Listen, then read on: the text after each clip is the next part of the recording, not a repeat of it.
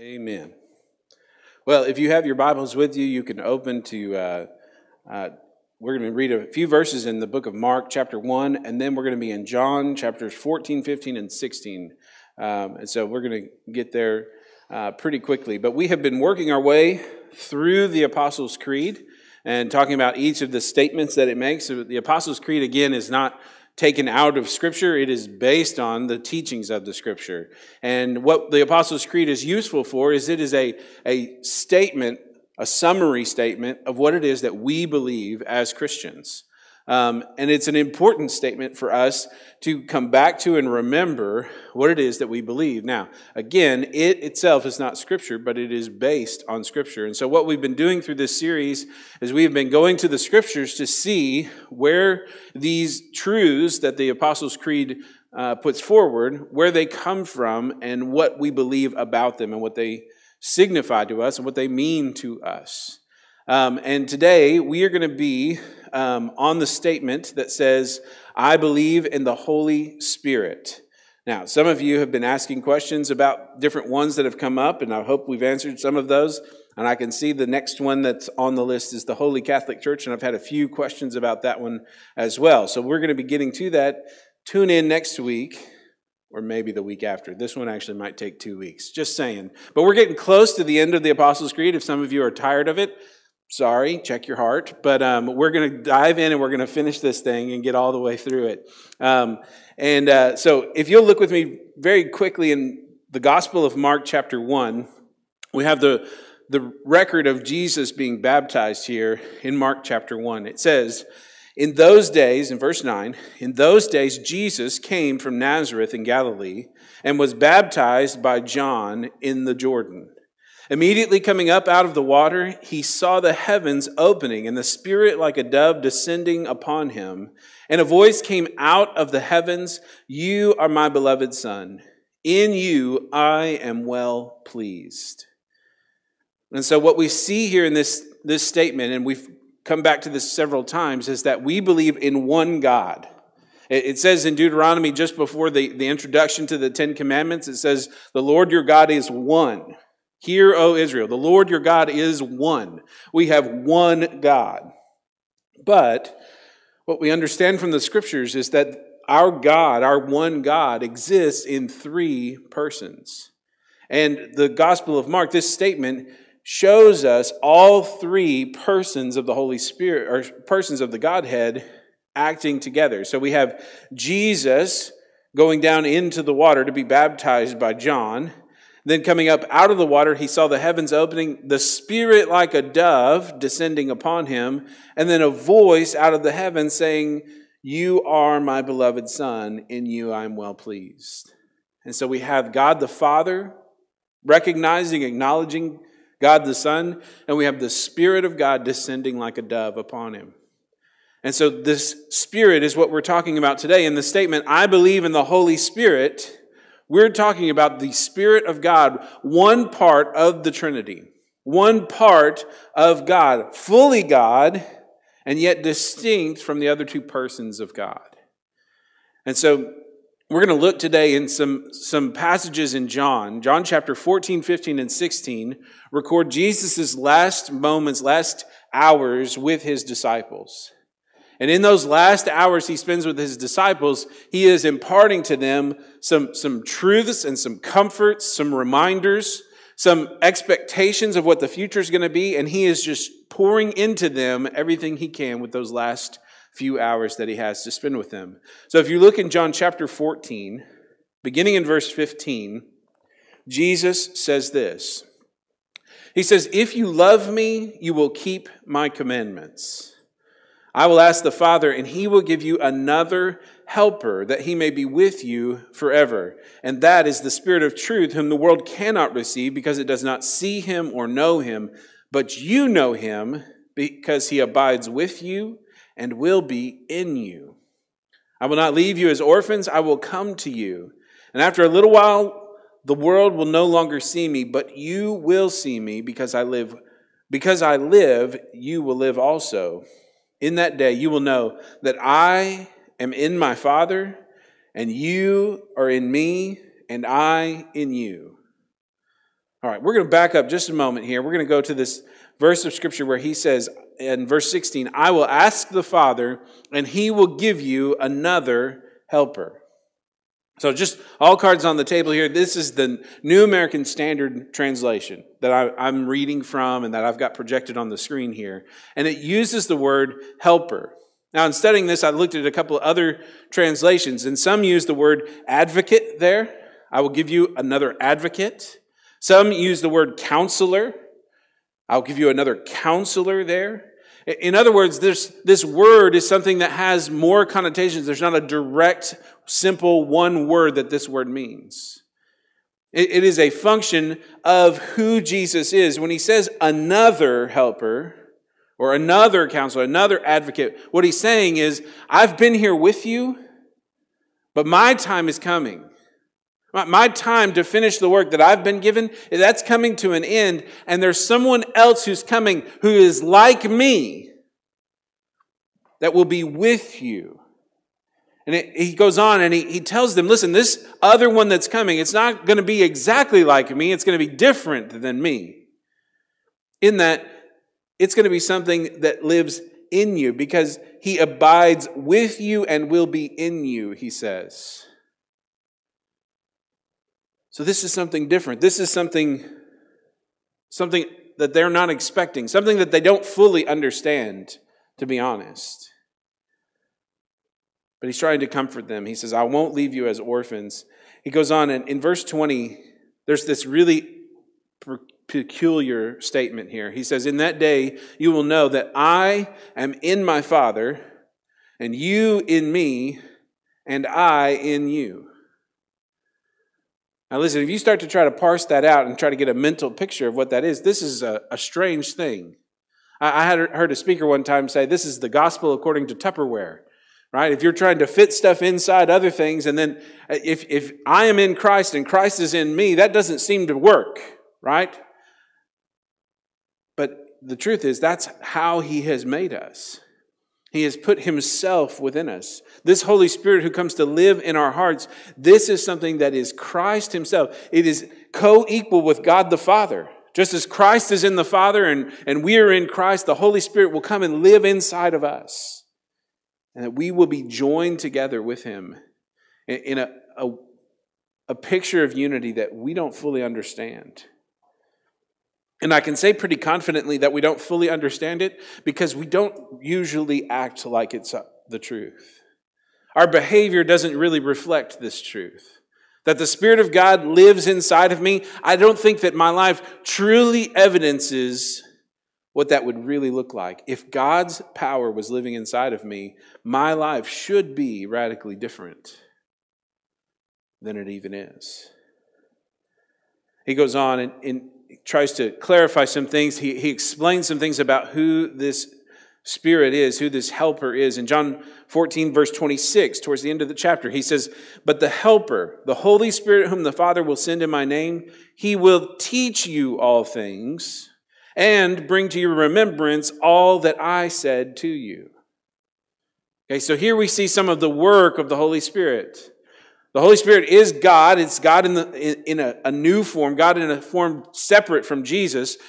But it's God, fully God, who comes to live inside of us. And part of his work, according to Jesus, is that he's going to teach us all things. And that he's going to bring to our remembrance all that Jesus said. So he's something that kind of works inside of us to help us remember and understand what Jesus came to teach. If you jump over to the next chapter, chapter 15, down to verse 26 and 27, he says this, when the Helper comes, who I will send from the Father, that is the Spirit of truth who proceeds from the Father, he will testify about me. And you will testify also because you have been with me from the beginning. But here we see again part of the testimony, part of the work, part of the assignment of the Holy Spirit. He is being sent to testify about Jesus. He will testify about me. Now, this is important for us to understand His work, His function. His job is to point people back to Jesus. It's not to create superstars in the Christian faith. The Holy Spirit's job is not to make us look good. The Holy Spirit's job is to make Jesus look good.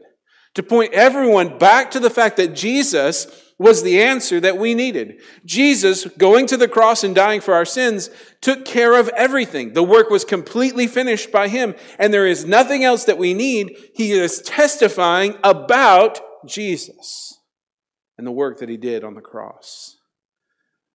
That is the work of the Holy Spirit. And He's going to teach us how to do the same, how to follow in those footsteps. All right, now let's look in John chapter 16, beginning in verse 5. Now this is kind of our largest section about the Holy Spirit in this talk from Jesus, but He goes on and He says this.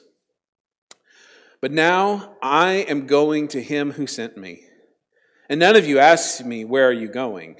But because I have said these things to you, sorrow has filled your heart. But I tell you the truth, it is to your advantage that I go away. Let that sink in for a moment.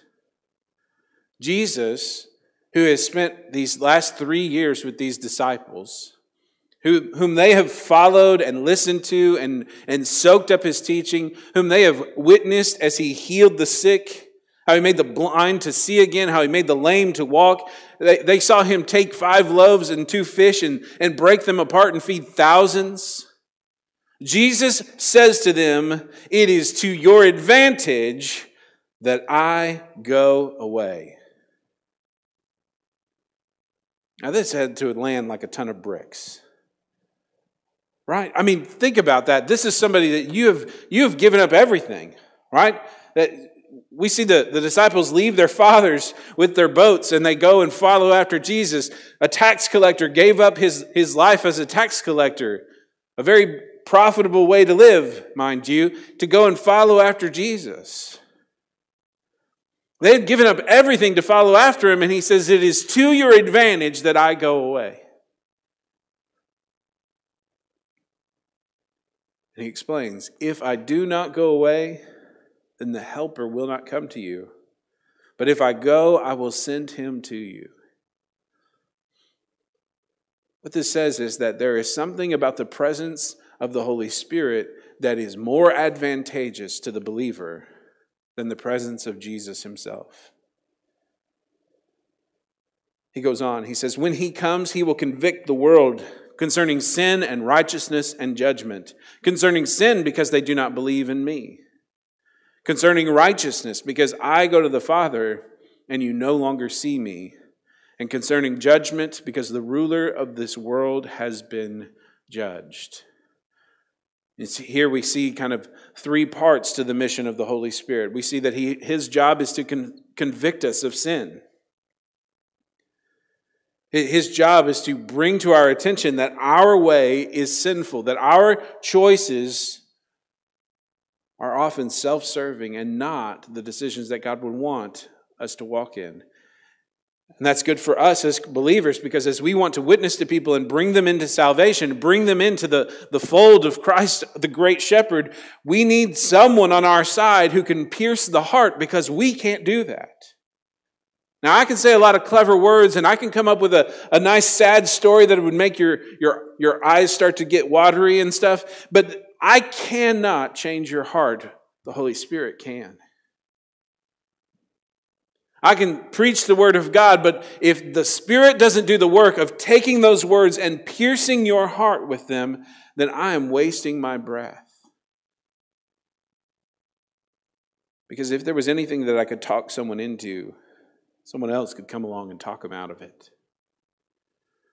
The bottom line is, it's the Holy Spirit who convicts us of the sin that's in our life and challenges us to live for Him. And he goes on, he says, concerning righteousness, because I go to the Father and you no longer see me. So we don't have the example of Jesus walking, putting on this flesh and living day by day. We don't see Jesus as that example, and so we need the Holy Spirit to show us what is right and just. Not just what's wrong in our life, but also to show us what's right and which way to go. The Holy Spirit guides us in the righteousness of the Father. He says concerning judgment, because the ruler of this world has been judged. See, the Holy Spirit, I believe, has the work of keeping that judgment in place. That the ruler of this world cannot get the upper hand, cannot get a foothold that will allow him to win, because the Holy Spirit is in control and sovereign and living in us. He goes on in verse 12. He says, I have many more things to say to you, but you cannot bear them now. Just pause on that moment right there. Just that statement. I have many more things to say to you, but you cannot bear them now. Listen, I've talked with a lot of people over the years, and they say, well, I just don't know what God wants me to do next. I just don't feel like I ever hear God's voice. I don't feel like God's telling me what's next. And sometimes I take them back to this verse right here, where Jesus, with the disciples who are about to take the world by storm with the gospel, with the disciples in that room, he is saying to them, I have more things to say to you, but you aren't ready. You can't bear them right now. And I know that that's true for me. Even though I've been a Christian for over 30 years, I know that there's more in store for me. And I can't bear it right now.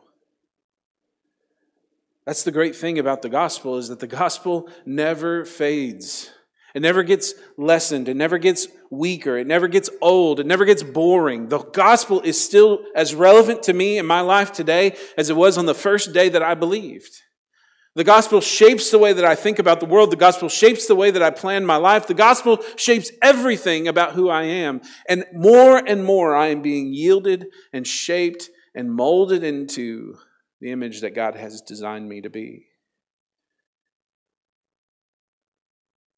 And see, this is the work of the Holy Spirit. Jesus says, I have more to say to you, but you can't bear them. And he says, but when he, the Spirit, comes, when he, the Spirit of truth, comes, he will guide you into all the truth. For he will not speak on his own initiative, but whatever he hears, he will speak. And he will disclose to you what is to come. And he will glorify me. For he will take of mine and will disclose it to you. All things that the Father has are mine. And therefore I said that he takes of mine and will disclose it to you. Now listen. The Holy Spirit, when he comes to live inside of us, his job is to teach us all the things that God has for us.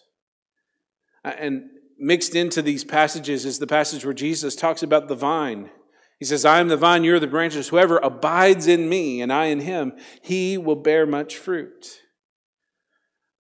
I believe that learning to abide in Christ, learning to abide in him, is learning to live in fellowship with the Holy Spirit inside of us. And it takes intentionality. It takes training. It takes discipline. I don't think that we can just go on with our normal lives doing all the things that we would do, that the world does, spend every moment of our time on something, and not fit in any time to foster a relationship with the Holy Spirit and expect to live the life that God intended us to live. If we really claim Jesus as Lord, then we're yielding to him. When we yield to him, it's that we're yielding to his Holy Spirit inside of us. Why? Because Jesus has more to say to us, but he can't say it all. He needs the Spirit to speak it to us. As we learn and as we grow and as we experience this life, whether it's troubles or trials or triumphs or great successes, no matter what comes our way, the Spirit will teach us when we need to know it, when we're ready to know it. Because our Father has more in store for us than what we have right now. But I think this is one of the most important things to test the Spirit is this. In verse 14 where he says, he will glorify me. Jesus says of the work of the Holy Spirit that his work, the result of that, that Jesus will receive the glory. if it's the Holy Spirit at work in a person, challenging them to be different, challenging them to live for Him, challenging them to do things that are extraordinary, the end result of that is that Christ will receive the glory. I think there's a lot of people around the world today who are saying, well, I just did this because the Spirit told me to, and if you'll just buy my book, I'll explain it all to you. And I start to question those things. Is this about you or is it about Jesus? Is this about your glory or is it about His? We have to be on guard, because if it's really the work of the Spirit, the glory goes to Jesus. Now listen, I read a lot of Christian books. I love to look at what these other Christian leaders, brothers of mine that have gone before me, have written down for us as truths that they've learned, experiences that they have had that amplify and expound on the Scriptures and point us to Christ and what Christ can do in us. But we have to be careful that it's about Christ and not about the personality that presented it to you. You see, when it's really the Holy Spirit, all the glory goes to Jesus. If there's any of us mixed in, if there's any selfish way mixed in, then we're going to be striving for some of that glory for ourselves. Now, look with me at what happened. Jesus makes all these promises about the Holy Spirit who's coming. He says, if I go away, then it's to your advantage that I go away, because then I'll send you the Holy Spirit. And then He does. He goes away. But what happens is He dies on the cross. He's buried. They wait, through that Sabbath day. And then on the third day, He raises again from the dead. He is alive and He appears to them and He talks to them and He witnesses to them and He lets them see His hands where they were pierced. He lets them touch His side. And He says, I am alive. I have conquered death. I have won the victory over sin. Your sins are dealt with. They're taken care of. Just believe in me. And then He says, I'm going to send you out.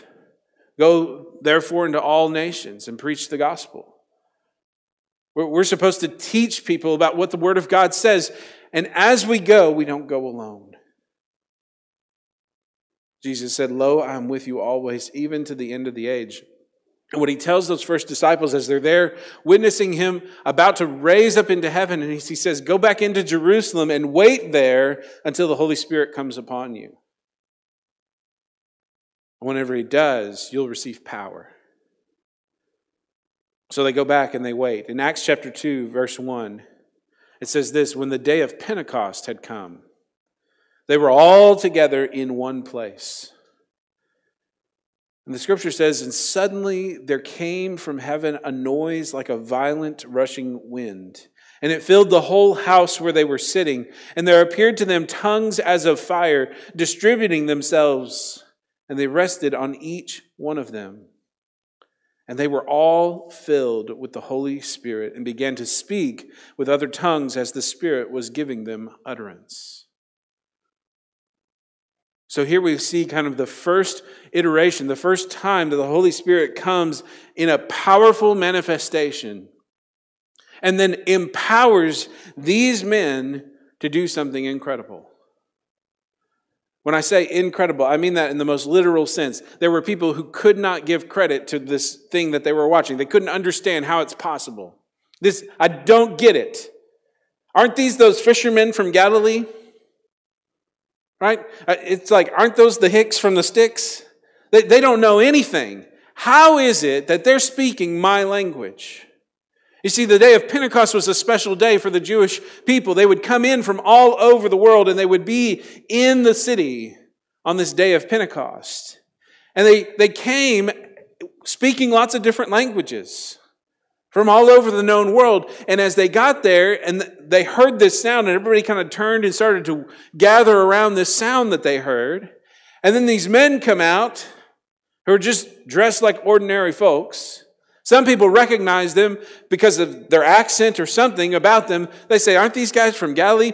Some of them obviously recognize them, know that they're just fishermen. They know that these are not people who should know all these languages. But they're able to speak languages that they had not known before.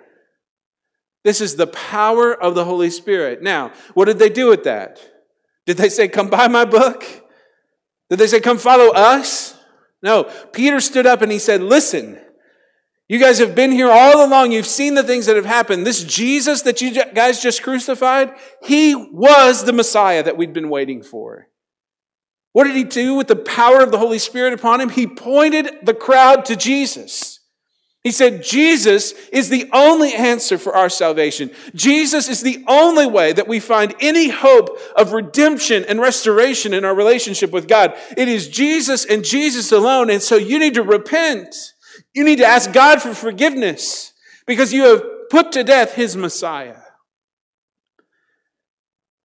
And by the power of the Holy Spirit, these people hear the word of God. And it's not just that they hear it, they are pierced to their hearts.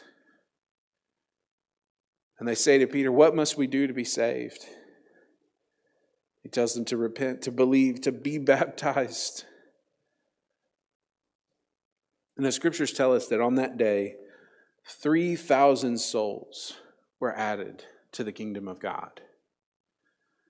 Was that the work of the disciples? No. That was the power of the Holy Spirit working through the disciples, pointing everyone to the power of Jesus Christ. That is the work of the Holy Spirit. Now, there's more work of the Holy Spirit, and there is more teaching on the Holy Spirit. And I think we're going to need one more week about the Holy Spirit before we get to that statement about the Holy Catholic Church. So, hang with me. And we're going to visit this a little bit more next week because, like I said, Paul starts to talk about this Spirit and how he works. If you read through the book of Acts, you see that the Spirit was leading Paul step by step on his missionary journeys. What does that look like? How does that work? And if you're hoping that I give you the formula to make the Holy Spirit work in your life, I'm going to disappoint you. But I'm going to take you to the Word of God. And we're going to see how the Spirit leads his people and works through us to bring glory to our Savior and to build his kingdom. Let's pray together. God, I thank you for your word that teaches us the truth. Thank you for preserving for us these statements that you made to your disciples, these conversations that you had with them as you revealed your desire for the work of their lives, as you showed them what you had in store. Jesus, I pray that we would be fully yours, that we would be yielded to the power of the Holy Spirit within us.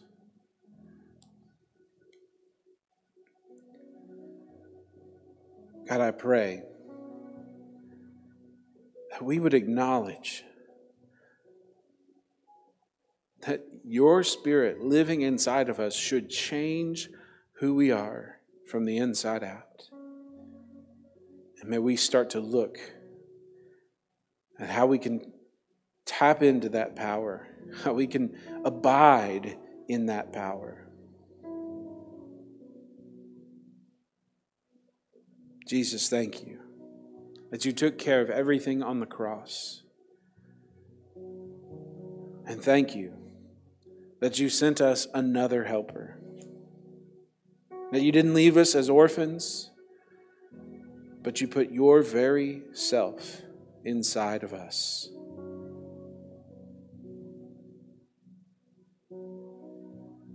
Lord, help us to live like this is the truth. Help us to live like we really believe it.